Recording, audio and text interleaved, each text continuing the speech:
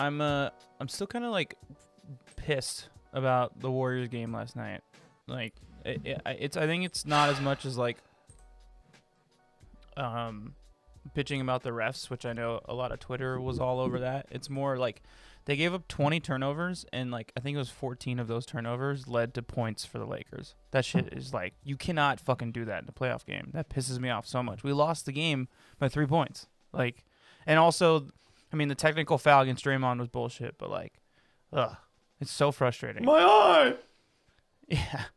I literally can't see. Did you see Steph's response when he said that at the end of the game? He just like, whatever, man. He just like kind of like threw his hand up and just walked away. Like, yeah, it's just. I will say it was disappointing, but it was kind of fun to go through the shenanigans of it all again. Dude, that was after these last couple years. You know what I mean? That was so much fun. It was probably gonna be. I would say probably gonna be the best, the funnest playoff game to watch. That might be the best game of the year at the end of it all. Yeah, maybe. I mean, definitely. I would argue that it's probably going to be the best playoff game. But yeah, it was insane.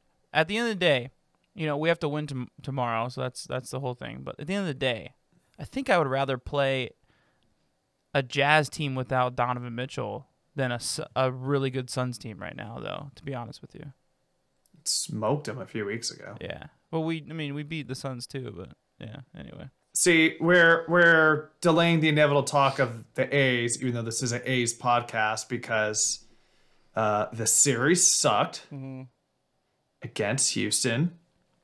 Yeah. But you know what? At the end of the day, this is still a baseball podcast. So welcome to the Town Tailgate. This week, Julio did the introduction, kind of. What's up? You do the introduction every once in a while, I feel like. Every once in a while. Yeah. Anyways. Julio, Chris, back at you again for another week of Oakland A's baseball talk. Let's jump right into it, Julio. The big three this week. So we had 2 more no-hitters. No one cares, of course. I mean, it's so, I don't even know.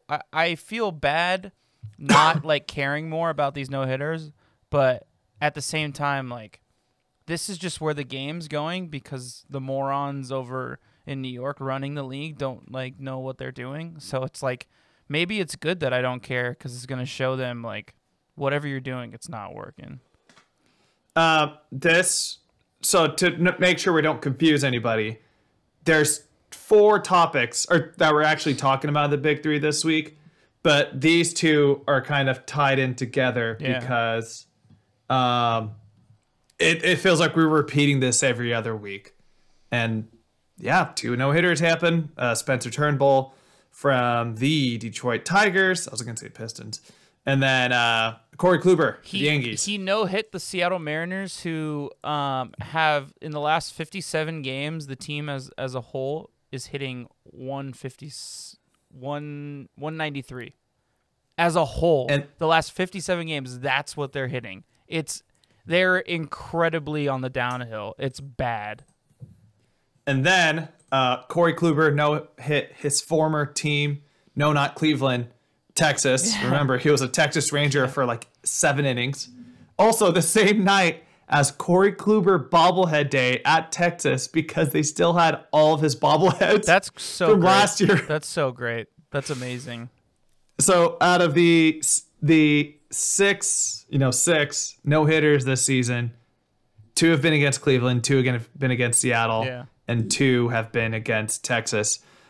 Even Clayton Kershaw, he's thrown a no-hitter. I think he's thrown a perfect game. I don't think so. I could be wrong. Even he's come out saying, like, no-hitters are great. I'm a pitcher. I love them. But if they're happening at this high of a frequency, this is a huge problem. Yeah. And, like, even though at the top I made my pitch about how MLB is doing something wrong, at the end of the day, I don't even know if you can necessarily blame this on MLB. I mean, they took some of the juice out of the balls, and they're a lot more flat. But at the same time, like, especially a no-hitter, I feel like that's more on the pitcher and just how all these pitchers are throwing gas, just blowing by guys. I don't know. I would have to look up the average velocity of the no-hitter pitchers of this season. I don't know that. So maybe I'm talking out of my ass, but that's the immediate thought process where I go as an educated baseball fan. That's the only thing I can think of. Well, I was going to say the quality of teams, but it's like, Seattle has Sure. been competitive. They're starting to fall off, like you said. They still have some young talent, though. Yeah, and Cleveland's playing pretty good ball this year.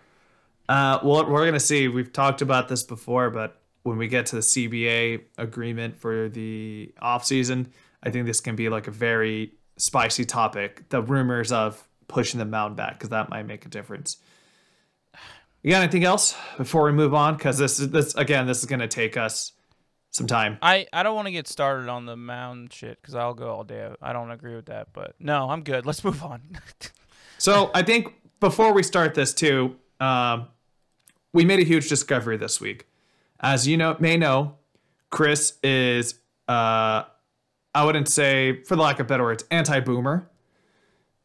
Until we just found out that our good friend Tony La Russa was born in 1944. And according to the definition of the term boomer, it's 1945. So he was born even before a boomer. So I didn't even know that generation still lived. But I didn't know. I mean, Paul McCartney. I didn't know. I think he's the same age. Yeah, I didn't know what the birth cutoff was. Damn, he's that old. He's older than my dad. My dad's old as fuck. Anyway. Yeah. Wow. Yeah. When you told me that was pretty funny. But anyway, keep going. Yeah, so this is what happened this week. If you did not hear the news, the Chicago White Sox were visiting the Minnesota Twins. It was a complete blowout. At this time, I think it was like 14-4. It was the bottom of the eighth, or top of the eighth, something like that. They had La Tortuga, Williams Estadio out there pitching. So a position player was out there pitching. He was literally just throwing lollipops out there, 48 mile per hour stuff, whatever. Yeah. And then he has a 3-0 count going against Yermin Mercedes, the White Sox rookie. He carried that team. DH, he's been carrying the team for the first few weeks, and they're kind of struggling at the gate. Yeah. And homeboy just took it deep, straight to center field. Well, Tony La Russa did not like that. Here's some quotes from the man himself. Big mistake. The fact that he's rookie and excited helps explain why he was clueless, but now he's got a clue. Took several steps from the dugout onto the field, yelling, "Take, take, take." The way he was set up, it looked to me he was going to swing. I was upset because that's not a time to swing 3-0.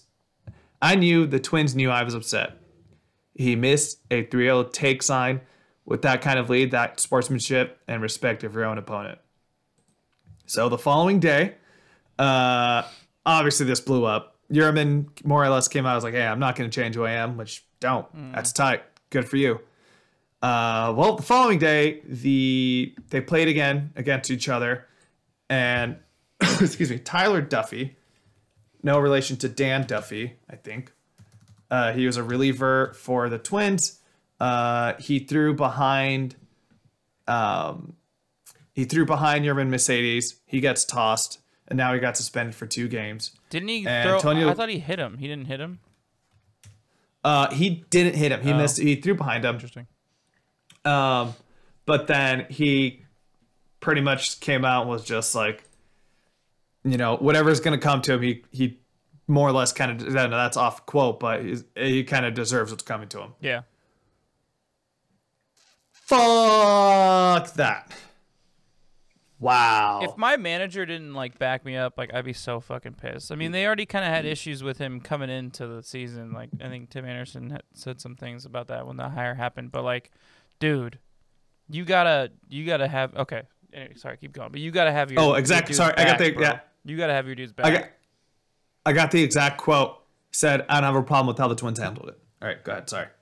Yeah, I don't have a problem with how the Twins handle it. Get the fuck out of here, you old fuck. Oh my God.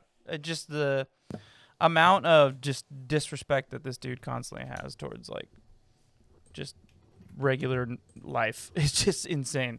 I didn't support it in the beginning. Look, it's all great that he won a World Series in 1989 off the shoulders of steroids. Cool. And yeah, allegedly. cocaine, yeah. Allegedly. But allegedly. I mean, there's never really been a soft spot in my heart for this guy. I didn't grow up with teams managed by him, so it's like maybe it's just lost on me a little bit. There's no love lost there. That's ridiculous. I mean, I understand you have to address it in the post game, so that's fine. Go ahead and address it and say your piece that you didn't agree with it, but don't like completely throw him under the bus. Like say something like, he's a kid, he's learning, like, we're working through it. Wasn't crazy about his decision, but it's something that he'll learn and we'll teach him, and it's part of the growing process. Like that's probably the best way to go about it. Not just being like, I'm okay with how they handled it. They fucked up. I don't know. Whatever. That's bullshit. Anyway, go ahead. Another quote we got is from Lance Lynn, the ace right now of the White Sox. Said, when the position players out there's no rules, man. He's like, the more I play this game, the more those unwritten rules have gone away. Yeah. Tony La Russa's remarks, Lance has a locker, I have an office, I don't agree. Big mad. Oh, Tim Anderson came out and supported him. He's like, yo, keep swinging, baby. Mm-hmm. That's what you do. And this is what it comes down to, man. Look, unwritten rules, whatever. I don't care. Mm-hmm. This is a 28-year-old rookie who's been a career minor leaguer. He's finally getting his chance. I think he's going to be a free agent at the end of the season, or he has some sort of an arbitration coming at the end of the season. Do whatever you can to build up those numbers. So when you go and if you want to go get a contract, like, yo, this is what I got. Mm-hmm. Like, this is what I had going for this season. And now you have a manager who's kind of going to punish you, supposedly. And Bill Russo has been kind of an idiot with him a lot of the season, too. He came up as a catcher, but La Russa doesn't believe in him enough as a catcher to kind of play there. Mm-hmm. But the thing is, if somebody's hitting this well as he has throughout this season, you're going to find a way to get this guy at least somewhat decent somewhere in the field so you can play him no matter what, especially in these National League games. Yeah. It's just so like egregious. It's just so gross that this guy, like La Russa, is just so out of touch, realizing like at the end of this day, like this guy might not be playing for a lot longer. The game is just don't know. It's just so past him, like the game has just so moved past him and he just so out of touch. And it's just like, I don't know what it's gonna take to get him out of the game, but like it's just like it's clearly evident like for the first 2 months of his managerial career with this team that he's just so out of touch with what's going on in this game, and he's part of the problem. He's part of the problem with baseball.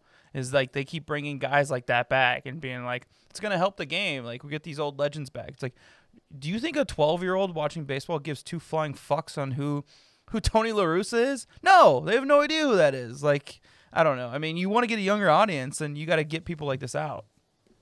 I want to ask you this.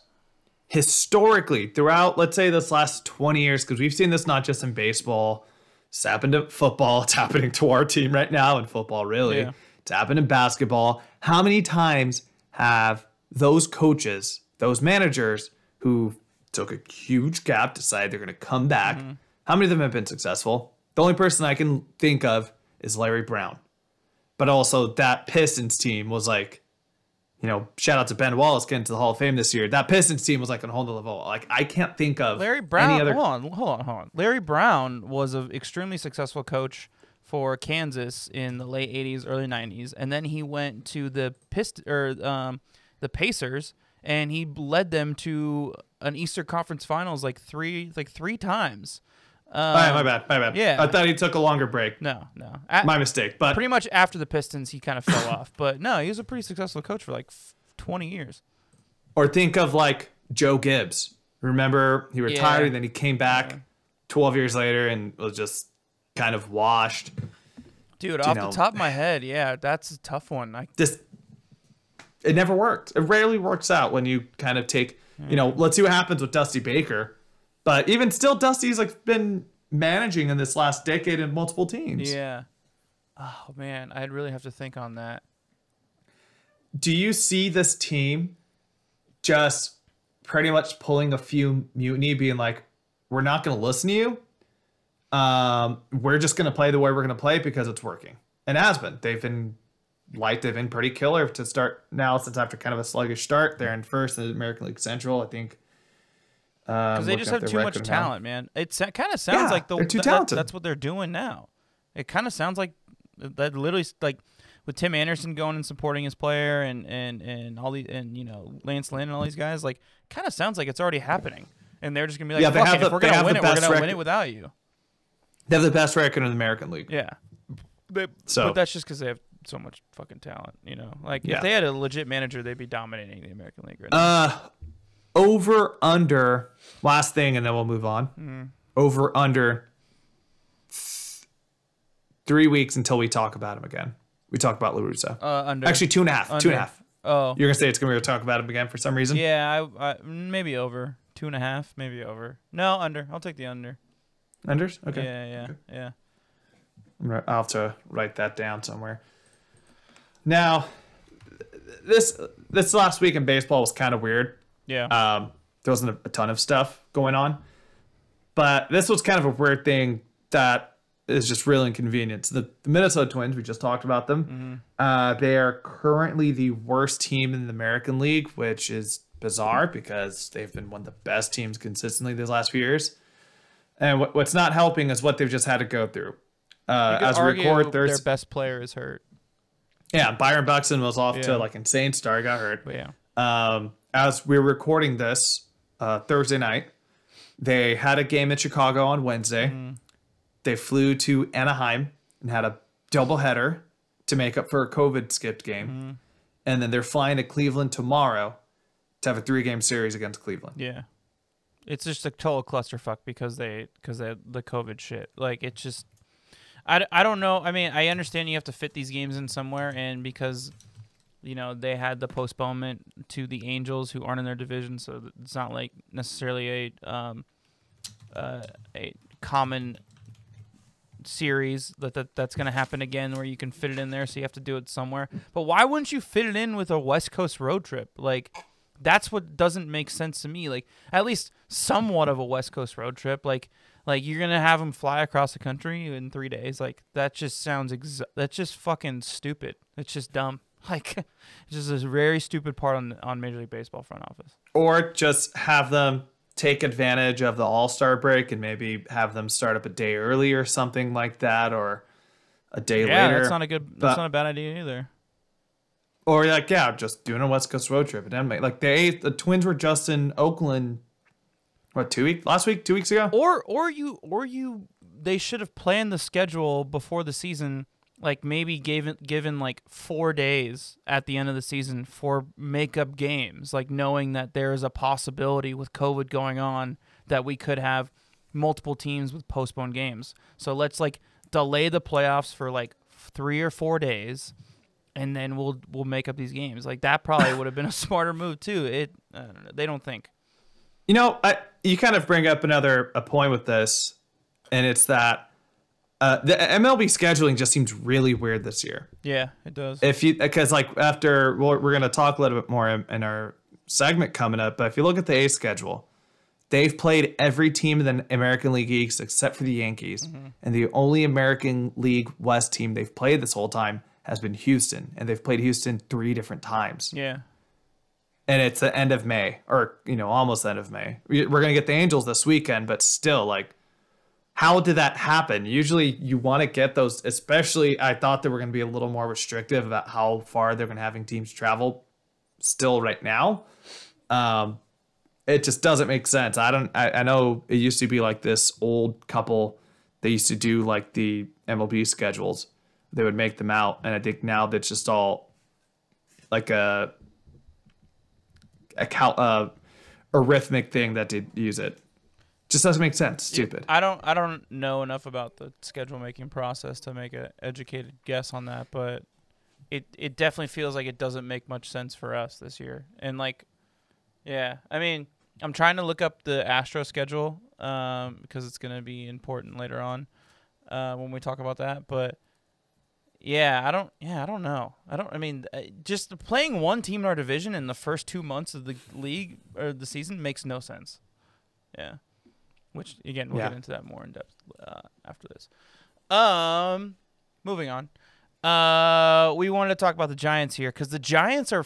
I don't know what is going on with the Giants. They are literally like an island of misfit toys. So they have the best record in all of baseball at 28-16. They're a game up on the Padres. They are 2.5 games up on the Dodgers in the NL West, which is arguably, I would make the argument, the best division in all of baseball. Their star player, who you can argue is a star, but their best player, Mike Yastrzemski, has been hurt. He just got back, and their run differential is plus 57. Plus 57. That's a thing. I mean, they scored 19 runs today against the Reds, which I watched on YouTube, which was kind of fun. And the funny thing about it is they're trotting out the same crew. It's Brandon Belt, it's Buster Posey, it's Brandon Crawford. Brandon Crawford's having like the season of his life right now with 10 home runs. It's Maney. He leads all shortstops in home runs right now. Yeah, I mean, but I'm going to warn everybody now listening to this podcast. This is not sustainable if you look at the talent on their team. I'm telling you right now.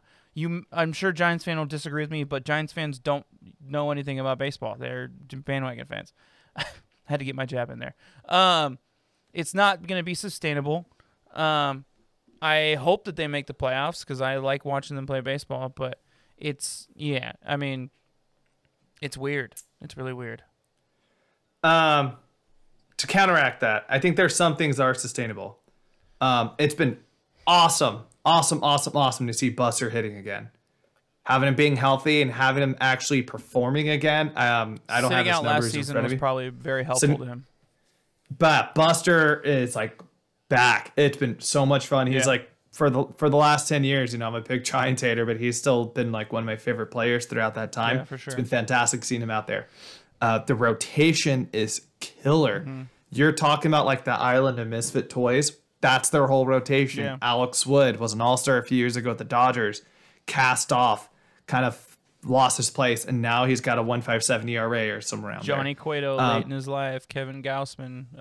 Kevin Gausman was was getting lit up in Baltimore. Yeah. Now he's a fucking ace. Anthony DeSclafani was this hotshot prospect with the Reds. Then he kind of just fell off, gets picked up. Yeah, they're really doing what they have been doing with Moneyball, and they're doing it for the next generation right now. Is what they're, and now they have, and also they have money, so they're going to be willing to spend. If you on Twitter and you see some Giants fans there, Farhad Tahiti, man, freaking kudos. That guy's built a team right now. I think he's got like proteges.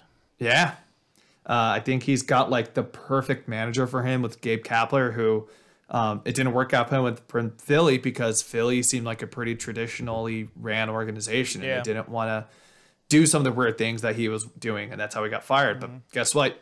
San Francisco's willing to take those risks, and so I don't know. I don't think they're going to win this division.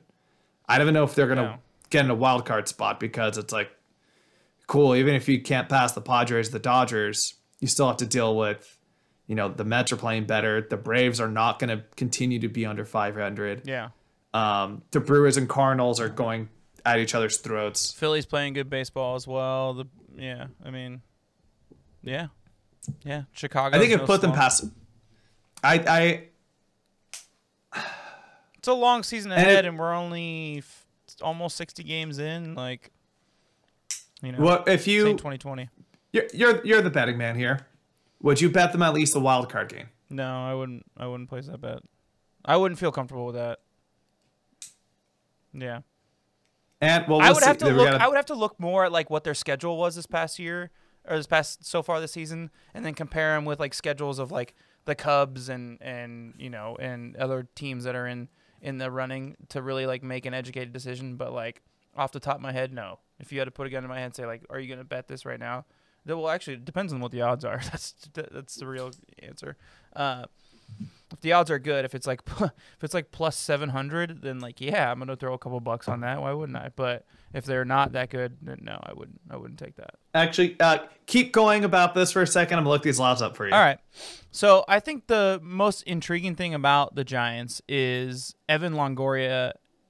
I think he had a decent season the first season he was there, but he pretty much hasn't done much since then. And they're kind of stuck with him. If I remember correctly, they have like 3 more years on his contract because he signed that massive deal with the Rays. So if they do play well this year and they do go to the wild card, what are they going to do with him? Are they going to dump him at the end of the year and get a real third baseman to compete, or are they going to keep him? Like that is a very fascinating situation that's kind of brewing there. Also, their number 1 prospect, Joey Bart, is going to be ready. He probably is ready now. I thought it was really weird that they didn't bring him up last year. And are they going to bring him up to play catcher, and is Buster going to move to first? Like, all these things are looming. And then where do you move Belt? Do you bring Belt back? Do you want to bring Belt back? I think he's going to be a free agent. Yeah, now. so it's like, do you just let him walk? There's just a lot of interesting questions that, if they do play well, could be some tough decisions in the offseason. But if they don't play well, it should be pretty cut and dry. For the record, too, Giants to win the division, plus 1,400. Plus 1,400. Wow. Those are... Oh, for the division, not to make the playoffs? Yeah. No. My MGM does not have playoff a... To win the division, no, I'm not taking that. Plus 1,400 no, still doesn't wet my beak enough. All right, let's move on to A's news. Another victim to the injured list, unfortunately, Mitch Moreland. He's heading the DL. He had a minor rib injury. It's not quite like a cracked or broken rib. There's a very scientific word for it. I could not. I didn't even think it was worth saying it on this podcast when I looked it up. But let's just say he's got a fucked up rib and he should be back in 10 days. It's simple as that. So they brought up my boy Luis Barrera. I think we saw him today, didn't we? I turned off the game. He played yesterday as well. Yesterday? How did he do? I didn't pay attention. I don't think he did much, but he was out there. More or less just like fill in a roster spot. One of the outfield guys are probably gonna take that hole. I think Jed Lowry was the DH yesterday. Get him some rest, and Tony Kemp played second. So it's probably gonna be more or less some like a rotation of like Piscotty, Lowry, and Pinder, just to get those at bats. So I wouldn't really look too much into the Luis Barrera call. Yeah, he went 0 for 1. 0 for 1. Yeah. The strikeout. It's just to fill a roster spot in case they need him. Simple as that. Yeah, and it's just hopefully I'm hoping knock on wood if you're with me. All these injuries are just getting out of the way right now. Yeah. Because if you look at since the start of the season, we've had Luzardo, Fires, Wendelken, Pinder, Moreland, Garcia, Burt Smith, and obviously Rosenthal. We haven't seen him pitch yet. Yeah. They've been hit pretty hard. Thankfully, again, knock on wood, Chappie hasn't had any injuries that put him on the IL. Matt Olson's been having some funky stuff happen with him. Same thing there. Same thing with Murph. Yeah. But thankfully, the core guys are good. Yeah. Ramon. Yeah. Piscotty. Everybody's getting hurt. I think they need some good juju, or I need to at least pay up for their health staff or something like that. So the Howard Terminal proposal has been moved to the hearing for the city council moved to July 20th. We will get more to you when we know. We talked in depth about this last episode. There's not really much more to report here except for that. I don't know if you want to say anything, Julio, but I just don't. I feel like we're beating a dead drum until we get some more information. Yeah, and there was a story, not really a story, but a tweet. I forgot who was the source of it. But they're saying that some of the city council meetings they've had lately, the last few days, have been optimistic. It sounds like they're kind of willing to do some stuff with them. We're not going to know anything. Yeah. But it seems like the voices of people are getting heard. So for those of you who are going out there and making your voice heard, if you're this member, if you live in Oakland, and you are able to use your voice. I've said voice a lot. Anyways, keep doing what you're doing. Just even, to transition to our next topic with them. Speaking of drum, the Oakland Drummers You may know them as the Oakland 68s. If you notice on Tuesday night's game, it was very, very quiet. And why was that? They protested the game. They put out a statement and everything on Twitter, and it was retweeted by all the beat writers to make it known the reason why they were not drumming that night. Pretty well-known organization. They've been around the team for years and years and years, and there's a lot of them. I didn't even know that there's like 100 of them. I didn't even realize there was that many. Yeah. And we're not going to read the full excerpt of what they wrote. Yeah. But I'll just give you the main quote from Jorge Leon. He is the president of the 68s.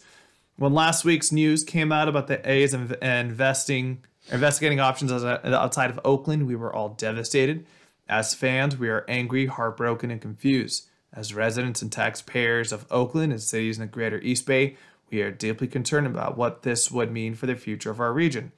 I grew up going to A's game. Now I'm bringing my own 2 small children to the bleachers. I can't imagine them growing up without a team.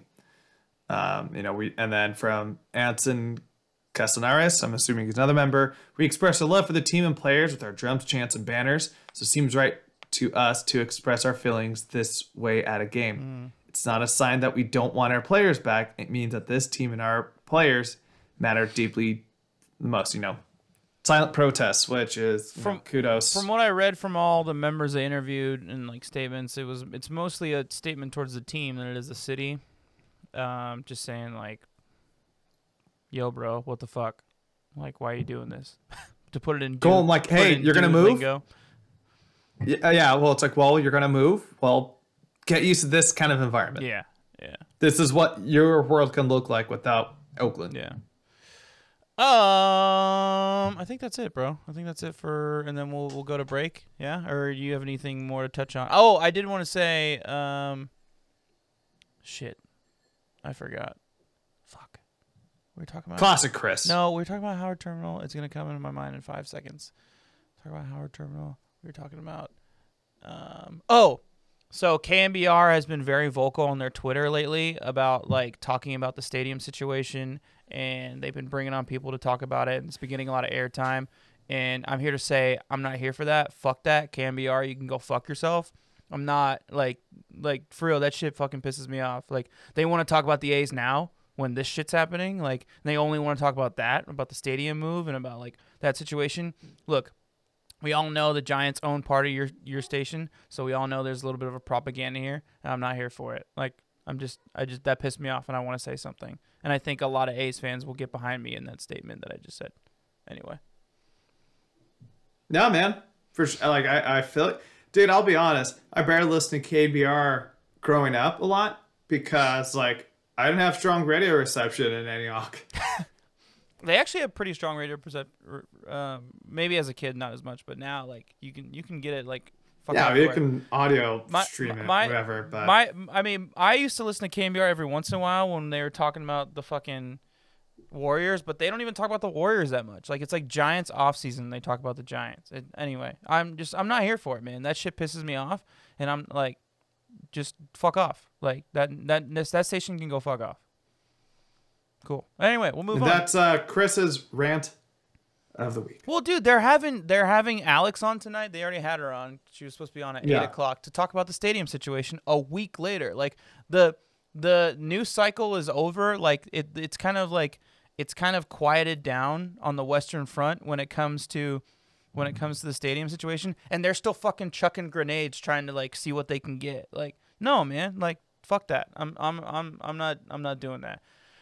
So thank you very much for listening to the first part of this podcast. We'll be right back. We're going to talk about some interesting stats with the A's season so far, specifically their run differential, because it doesn't make any sense with the record. So stick around and we'll be right back.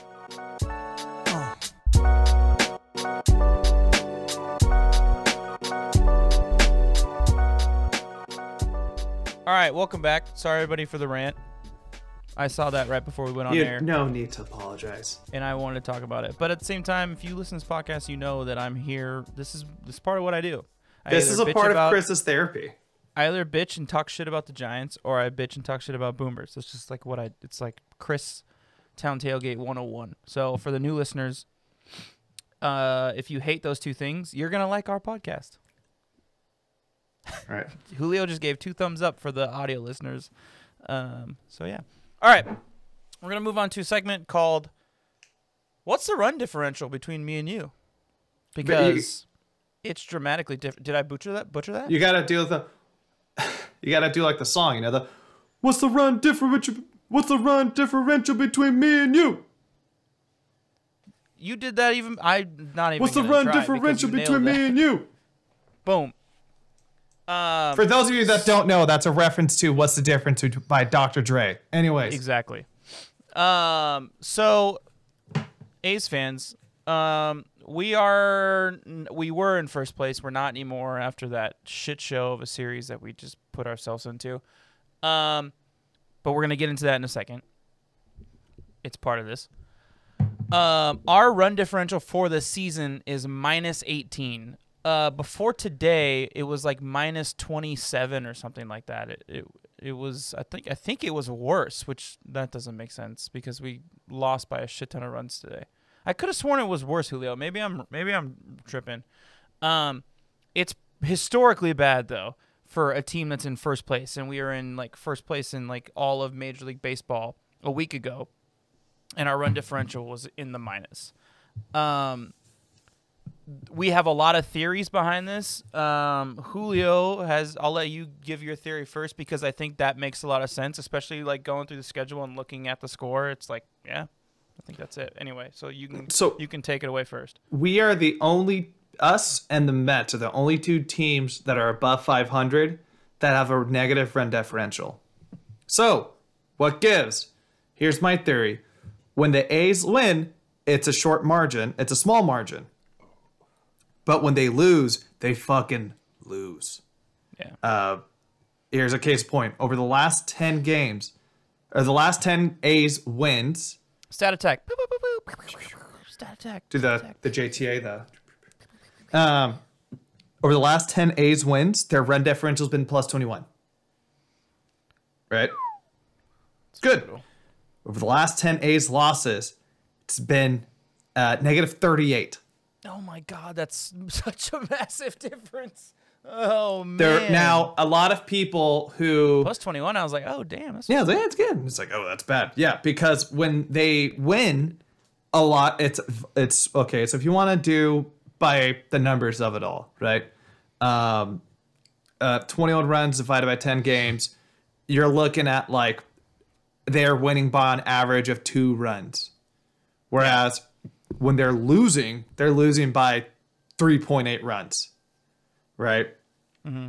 Now, another thing that's been going on, if I'm on Baseball Reddit all the time, and they do like a lot of graphs of saying like, hey, this is where if your team is here, that means you have poor pitching, we have good offense, or good offense, good pitching, bad offense. And they're saying that the A's are a bad team because their strength of schedule has been pretty whack, which you can agree with in some sense. Their win percentage as of tonight of the teams they've played against combined is .395. Now, keep in mind, here's the bad teams they've played. Detroit, who up to that point, Detroit's actually been pretty hot the last 10 games.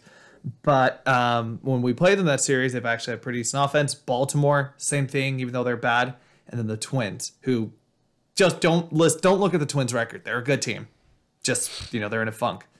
But then you have to look about the teams we have played that are good. Tampa, Houston, 3 times. Toronto, Boston, Dodgers. I think that's actually everybody. And then we play the D-backs. So and the D-backs, yeah. When they've played the good teams, they've played the really fucking good teams. Not just like, hey, middle of the pack, here comes the Cleveland Indians or someone like that. No, they're playing really, really, really good teams. And what was the comment they said on Reddit about the strength of schedule, that our schedule is easy? That they're saying we are underperforming as a team. That it's based on our schedule, based on the strength of schedule winning percentage, the A's are underperforming at this team. But I think that's hard to say because like I said, Detroit has looked good in flashes. They're obviously not a good team, but you can see why they're playing upset, and even Baltimore, the same thing. But we swept Detroit. We ran into Baltimore's ace twice, but let's see, what is let me pull that up. But we beat them 3-1, and then we split a series. I mean, oh no, we lost 2 of them the second time. I don't know. I mean, who was this fucking Redditor that? No, that it was. Look, I'm paraphrasing this. I couldn't tell you the exact numbers behind it, but they're just saying like they're underperforming, which is it's hard to tell. Like obviously we're numbers people. We believe in the analytics, but when you're looking at this Baltimore teams, everyone's like, okay, I know they're not a good team, but they still have those flashes of being a really great team. Whereas if they were to be losing like this to Texas, I'd be like, yo, this is dog shit. What is going on? This is really bad. But they haven't been. Another big reason why this run differential is so bad, and we've kind of been talked about this, I'm not sure if on the pod or offline. During that 0-6 start, the A's were outscored 13-50. Yeah. I think that's definitely inflating the numbers a little bit, that 0-6 start. That's definitely overlooked a little bit. But that the first fucking 6 games of the season, we're playing the Astros and the Dodgers and the Astros again. Like, I mean, it's a little bit of an overreaction on Reddit, but because my argument was going to be that our schedule has been pretty tough, which is the reason why our run differential has been so fucking bad. But yeah, when we lose, we get our asses kicked. That's it. That's pretty. And the thing, and when they win, it's not by a lot, and because they've played some really tough teams. Like, I don't think any of those Tampa games were won by more than 1 or 2 runs. Those were all really tight games. 1 run, 3 runs, and then lost by 1 run. They've been really tight games, and that's why it's kind of deflates that number is when. So except for one game, we beat Tampa by 1 run in all of our wins against them. Yeah, like that's because the first series is the same thing. Which also, if you want to get a little pep boost, if you're feeling pessimistic about the A's, the fact that they've won so many of these 1-run games should give you some faith that the pen is doing their job and the defense is doing their job, because that's kind of like where they make their money, or whatever money they do make for being in Oakland A. But here's the thing, A's fans. There's some help coming along the way, because the reality of the situation is, what are you? Oh, it's doing like finger guns. Nice. There's some help coming. Oh, do you want to say something first? Well, no, I think we're on the same page. I just want to see what you're going to say. Well, there's some help on the way. So our division, other than us and Houston's fucking dog shit. So, and we have only played 1 team in our division this entire season. And where do those top teams typically like run up their record and shit like that? On the shitty teams in their division, because you play them 19 to 22 times a season. So, upcoming, we have the Angels this weekend series, which me and Julio are going to that game on Saturday. Woo! The Mariners. Then we play the Angels again, and then we play the Mariners again, and then we play the Colorado Rockies, who aren't good this year, and then we play the Arizona Diamondbacks, who, they're fine. They're okay. And then we play the Kansas City Royals, who they've shown sparks, but they are below 500. And then we play the Angels again. So there's some relief coming in the next 2.5 weeks. So if we come back to this in 2.5 weeks and our run differential is +9 or +10, I would not be surprised. And I also would not be surprised if we are back in first place in the American League, because I do have Houston's schedule up here. Just kidding.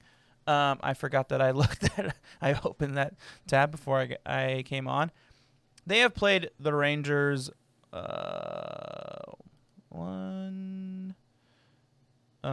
they've played the Rangers once. They've played the Mariners twice. They've played the Angels twice. They have run through these lower echelon teams in our division, and we haven't even touched them yet. So I'm telling you right now, this is not going to be the story in a couple weeks. It is something that we need to touch on, because I think A's fans are probably hearing it from all ends, at least ones that are on social media and stuff like that. But I'm telling you right now, Julio, this is not going to be a thing. I just want to... We're pretty much at the same point. Yeah. But I want to hammer it down even more. The A's, out of all those teams Chris just named, the A's don't play another team over, as of right now, Thursday, May 20th, the A's don't play another team that is over 500 until June 18th, and that's the Yankees. Yeah, and then we play the Giants a week after that, but we get a nice little break of the Rangers in between that. Yeah, so. A 4-game series against the Rangers, Giants, a Rangers 3-game series, and then a 3-game to close out the season. All right, no. All-Star break. All-Star.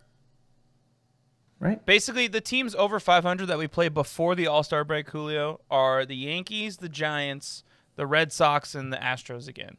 But that's like the week and a half before the All-Star break. But these next 2.5 weeks, we're playing more or less based on their record, not good baseball teams. So there's a reality that we likely will live in where we will run up the run differential and the record in these next 2.5 weeks. And as guys, get healthy and are back, Pinder. That too, dude. That's part of it. Yeah. So, if anything, let's take this victory lap. The A's have been this good throughout this first month and a half of the season, despite the injuries and despite a really tough schedule, even though the winning percentage doesn't say that. Yeah. So, kudos. I don't know what that was, but you're gonna do that. Okay. You're doing the thing that A's fan that guy was tight. Doing that he does every time that Sergio Romo comes out and he swings it around during his walk-up song. It's great. I love that guy. Dude. Hey, if you're that guy and you're listening to this podcast, DM us because we want to bring you on the pod and find out why you decided to bring that to games. My favorite part of the A's broadcast now is when they're playing at home and Romo comes out, because they play a song and the whole Coliseum just goes nuts. And it's just and guess what? You're not going to get that in Portland or Vegas. You are not. Mm-mm. You are not, John Fisher, you cheap fuck. Anyway, you'll probably get some really good food in Portland, and you can probably gamble in Vegas, but it's not the same. Great food in Portland, great coffee in Portland, great beer in Portland. I highly recommend just going to Portland in general, but I don't recommend putting a baseball team in Portland because at least not our baseball team. As long as it's not our team. Yeah, not exactly. Yeah. Do you want to move Tampa? Go for it. Yeah. Cool. Yeah. You want to give the Rangers another new stadium? Hell yeah, go for it. Boom. All right. I think that'll wrap up run differential. I think we explained it all. There's not really much more. Yeah. So let's move on. Long story short, really tough first month and a half schedule. Quit freaking out, guys. Yeah. Everybody calm down. Let's not lose our composure. That's from old school. We got to keep our composure. Anyway, upcoming schedule. We just talked about it, but we'll say it again. The Angels, we head to Anaheim, and we play the Angels this Friday through Sunday. Julio and I will be there on Saturday. Look out for us in the stands. Yes, we are in the nosebleeds. No Trout this weekend, so that'll be a little nice. We get to see Ohtani. He's not going to be pitching, but we get to see Ohtani. I was going to say, and we don't have to face Ohtani, so... Oh, do you want to bring up what John... Yes. John texted you about this. John, I'm sorry, man. You're fucking delusional. So, okay, first off, so our good friend John Firsch, who is the host of co-host of Super Halo Bros on the Around the Diamond Baseball Network. Around the Diamond Podcast Network. Make sure to give those folks all a follow, please, at Super Halo Bros on Instagram and Twitter, and Around the Diamond on Twitter and Instagram. John gave us a breakdown of the series, and this is word for word. Trout is out, but the offense is still there and actually fairly complete through the lineup compared to 2017 when Trout was out. I'm much more confident team that has Ohtani, Walsh, Rendon, Upton. Taylor Ward has been a nice surprise, and Iglesias has been super consistent, which he's not wrong. Julio's favorite Angel, David Fletcher, has not been pesky guy he usually is, but he moved to 9th spot after an injury and seems to be getting to himself and getting those hits. Yeah, he's been pretty terrible to start the season. You'll probably face Bundy, Quintana, and Heaney. They'll do really well. They'll do really ugly. It's Dr. Dracovich's side. Bullpen has been fine, but Rafael Iglesias has been much better in save situations. I expect either team to take 2-3. Obviously, like to be the Angels, but their starting pitching will either be super solid or give it away in 3 innings. Bad take. You're John, bro. You're fucking delusional, dude. If you think that, good God. I mean, like, does he even know what the record of the Angels is? Like, I'm just so confused on this. Also, you're going against James Kaprielian, Chris Bassett, and Sean Manaea, our 3 hottest pitchers right now. So good luck, bro. Without Mike Trout, good luck. So we'll see. And if I'm wrong, I'm gonna look like an asshole next week on this podcast. But James Kaprielian with his first start in his home of SoCal, so pretty stoked about that. Chris Bassett's been killer lately. Mm-hmm. Sean Manaea, his last start was rough, but yeah. Manaea or Manaea, his last start was rough. Oh, the Houston game, or the Boston one? The Boston one. Yeah, the one where they lost 8-1. He had a rough first inning. Oh wait, God, that was his last start. That was like 8 days ago. Just kidding. Stop. That was not it. Maybe it was Saturday. Hold on. I remember his last start being rough. It's gonna take too long to go through this. His last start was rough. I know that for a fact. But was it yesterday? Now I'm stalling to try and. You know what's the easy way to kind of figure out how somebody's specific stat line is? I just go on the fantasy baseball app. That's actually a very good idea. He went 6 innings. He gave up 10 hits, but only 3 runs. So. Oh yeah, that's where he got out of trouble. Yeah, but still, 10 hits. Anyway, it doesn't matter. So it wasn't as bad as I thought. Anyway, he's still I would say one of our hottest pitchers right now. I'm just excited to go see the A's again. I would have told you Frankie before yesterday, but that wasn't the thing. Oh yeah, it's first time I've seen the A's play in almost 2 years, man. Yeah, it's gonna be fun. We're gonna have a good time. Nice little crew. All right, Julio, who is your player of the week? My player of the week, somebody we've been giving a hard time to, and he obviously wasn't the best player of the week. There's somebody who's a little more obvious with that, but I just want to give him a shout out. Elvis Andrus. He in this last week he hit 294. He had 2 walks, 1 run, hit 5 singles. He only struck out twice. He's still batting below 200, but I think you're seeing some progress there. He had a little hit streak going on right now. I can't remember if it's still going on at this moment or it ended.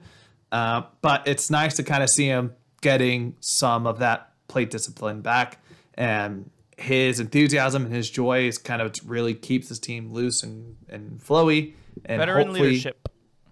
Yep, exactly. And hopefully he can continue hitting like this, because if he does, it's a huge difference maker at the bottom lineup. So Elvis Andrus, you're my dude. He is hitting .350 in his last 7 games, has 7 hits, 2 runs, and only struck out 3 times. So he's made a massive turnaround. So I like that a lot. You said 350? In the last 7 games, yeah. Oh, wow. Yeah. OPP is almost 4. He's like 394 or something like that. Yeah. I was having trouble finding one because I was just disappointed in everybody. But then I remembered a fun little tweet that I had a couple days ago. Sergio Romo. Oh, my fucking guy. He's back, boy. He is fucking back. In his last 7 games, he has an ERA of 1.4. He has 7 strikeouts. He has pitched 6 innings. He's only given up 4 hits, only earned 1 run. My guy, he's back. He is back, and he's looking good. That slider's looking just, poof. It's great, and we need him. We need him on down the stretch. So, Sergio Romo, you were my player of the week. Good job. I thought you were gonna say Ramon.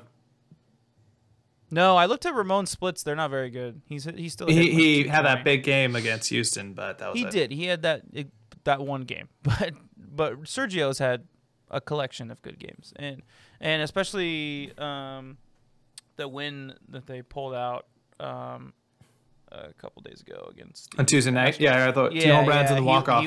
He was a massive part of staying in that game, so that was important. It's all like right. I tweeted from the account. Also, if you haven't followed us, make sure you follow us. I said I wish I loved something as much as Ramon hates the Astros. Yeah, he does hate them. All right. Julio, your essential tailgate tool of the week last week was Mitch Moreland, and he is on the DL, so that sucks. Yeah. That's just shit luck. There's nothing you can really do about that. Yeah. Mine was out of the pack, Mark Canha. 3 homers, baby. 3 big ones. Including today. He's looking so much better. And he led off today, which was cool. So he's getting Bob's trust back. So they're moving him up. But, yeah, Mark did good. Who's your ETT this week? I'm going to go with my guy, Matt Chapman, this week. He's been hitting much better over the last couple weeks or so. It looks like he's starting to get some confidence back at the plate. And for some reason, he loves hitting in Anaheim. And here's my bold prediction. From SoCal? Maybe that's a part of it? Yeah, he's from SoCal. He's from, Lake Forest. Lake Forest, which is like Orange County, Anaheim suburb. Westlake Village? No, Lake Forest it's an Orange County suburb. It's by like Tustin. It's between Anaheim and Irvine. There's a bunch of random little cities like Orange, Santa Ana, Tustin, Lake Forest. Former Orange County resident for 3 years. So I can tell you all about them. But anyways, the last A's game I went to in Anaheim was June of 2019. And I specifically remember that game because, 1, we went to Disneyland afterwards. That was tight. Shout out to Jania. And 2, that was the day that it was announced Matt Chapman became an all-star. So we were like freaking. I'm like, oh shit, he's going to be an all-star. Next at bat, home run. So my bold prediction is our game on Saturday, he's hitting a home run. That'd be badass. I would love to see that. Hell yeah. I like it. Mine is going to be Jed Lowry. Jed, dude, what is the deal lately? I mean, you were the anchor. You're Mr. Consistency. Like, this is what you're known for. The last 7 games, you were hitting 143. You only have 3 hits, 4 strikeouts. It's bad, bro. I mean, he's gotta figure it out. Because again, like, he is so important at that 2 or 3 hole, whichever Bob decides to put him there, depending on how the rest of the hitters around him are hitting, depending on how Ramon's hitting and how Canha's hitting. It is so important that you get it going because, like, it feels like the offense really sparks around you, at least at that part of the batting order. Like, those guys near you at 1, or if you're hitting second at 1, or the guy hitting third, they just, like, feed off of your energy. So we need you to step it up. So I hope and expect a big week from Jed. So that's mine. And these are the teams you're going against that, this is where people break out of those slumps. Yeah. Seattle's been no hit twice. Their rotation is not good. Anaheim, same thing. I think they're getting lucked out. They're not going to be seeing Ohtani. Maybe Ohtani's pitching Sunday. But like still, these are very favorable matchups. These are the right teams to really start picking up that offense again. Yeah, Sunday and Saturday's pitchers haven't been announced for the Angels yet. So because Ohtani pitched possible, but he pitched this week. Yesterday. I think yesterday. Yeah. So likely we won't see him, but we'll see. I think that's gonna do it, Julio. Yeah. Before we go, make sure to please follow us on Twitter. Like and subscribe to the podcast wherever you listen to, Apple, Spotify, Google Play, review. YouTube. Leave us a review. Make sure to give a follow to our homies Around the Diamond on Instagram and Twitter. And Chris, your show's back, man. Kind of, I think. NBA Breakfast? Yeah. Oh, man. yeah. Yeah, bro. Me and Xavier did an episode last week. Talked about the play-in matchup, which is outdated now. But we will be doing another episode next week to preview we'll talk about the first weekend in the first round of the playoffs and then preview the first round furthermore. Anyway, we're going to talk about basketball, and Xavier's a big WNBA fan now, so he wants to talk about the WNBA all the time. So if you want to get into the WNBA, we did a full 20-minute segment on it in the last episode, so you can fast forward and listen to that, which is really good. Xavier did a shit ton of research, which we all know Xavier doesn't do that. He's a class act bullshitter, and he not class act, that's not word, world class bullshitter.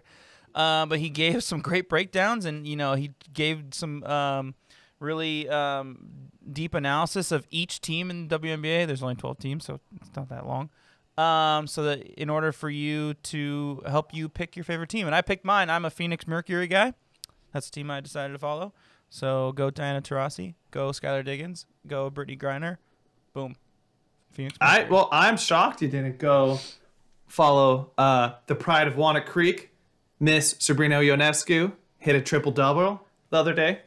The New York Liberty aren't very good besides her. She's been playing really well, but Diana Taurasi is like the greatest women's basketball player of all time, and I love her. And Skylar Diggins is like super hot, so like I want to watch her play basketball. So, and then Brittany Griner is just a beast, and I've loved her. I didn't know she was still playing. Yeah, I've loved her since she was at Baylor, so it was she was pretty sick easy. at Baylor. And also, I wanted to pick a team that's relatively like location-wise close to me. And the Sparks, I don't know. I'm just like, I think because Lakers and stuff like that, I'm just anti-Sparks. I love the Abunike sisters, Shanae Abunike and her sister, I forgot her first name. But like other than that, like I'm good. And then Xavier picked the Chicago Sky, which I wanted to pick them because I love Candace Parker. Oh, yeah. But I didn't want to pick the same team as Xavier so that we could, like, there could be a little rivalry of us watching the season. But do you think Sabrina's an A's fan? I hope so. I don't know. I mean, she's a huge Warriors fan. She's a Gen X. She's a Gen Xer or Gen Zer. Oh, yeah. She's a Zoomer. No, she's probably a Giants fan. I guarantee she hopped on the Giants. Oh, yeah. Oh, yeah, you're right. Never mind. Yeah. You're still a home girl. But, yeah, you're right. Yeah, still a homegirl. All right, that's going to do it for today's episode. Thank you for listening. Go subscribe and all that stuff like Julio already said. And last but not least, Julio. Let's go, Oakland. See y'all in Anaheim. Ooh, Saturday. It's on. Fuck you, Mike Trout.